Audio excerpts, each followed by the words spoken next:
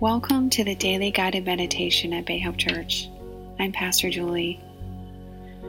As we begin today, let's quiet our minds, calm our bodies, and take some deep breaths and settle ourselves. Take a moment to acknowledge the thoughts that are running through your mind and tell them to be still.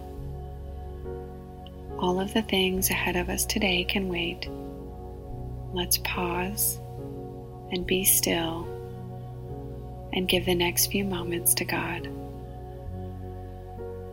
God, thank you that you're with us. Every time we come to be with you, you are there, ready and waiting.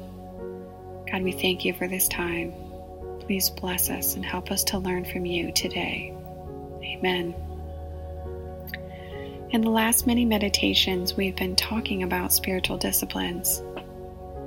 There's those things that we can do to help us to know God better and to become more like Him.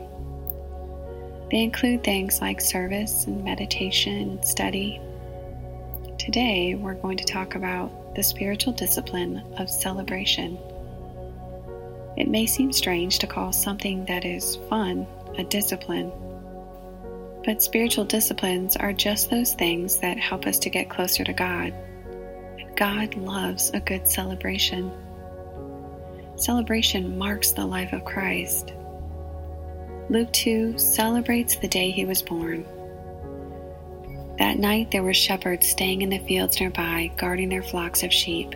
Suddenly, an angel of the Lord appeared to them, and the radiance of the Lord's glory surrounded them. They were terrified, but the angel reassured them.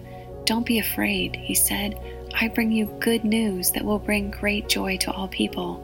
The Savior, yes, the Messiah, the Lord, has been born today in Bethlehem, the city of David." There was joy at Jesus' birth. Jesus teaches joy throughout His life and ministry. John 15:11 says, "I have told you these things so that you will be filled with my joy. Yes, your joy will overflow." In Luke 4, Jesus began His public ministry with a proclamation of the year of Jubilee, of freedom and of joy. "The Spirit of the Sovereign Lord is on me, for He has anointed me to bring good news to the poor. He has sent me to proclaim that captives will be released, that the blind will see, that the oppressed will be set free, and that the time of the Lord's favor has come." Jesus loves a good party. He loves a good celebration. The first miracle He performed in the Bible was at a wedding feast. Jesus celebrated. Do you celebrate? Do you take time to be happy about the big and the small things? Do you look for things to be joyful about? Celebration can be as small as a happy dance when things go well, and as big as a wedding reception. What would it look like for you to celebrate today? Let's pray. God, you are a God of joy and celebration. You want joy and celebration in our lives too. God, please open our eyes to the reasons to celebrate. And help us take time and enjoy the good things you have given us. God, we give these celebrations up to you as worship and praise. Show us how to celebrate today, Lord. Let's thank Him.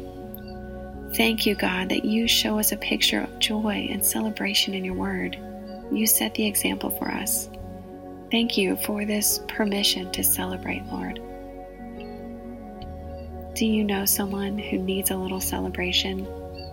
It can be so easy to just see all the bad things and not even notice, let alone celebrate the good. Who in your life could use a little joy? Let's pray for them. God, you know these people. You love these people. Please show them your joy today. Help them to see something worth celebrating, and help them to stop and celebrate life today, Lord. Amen. Let's close today with a blessing from Numbers 6.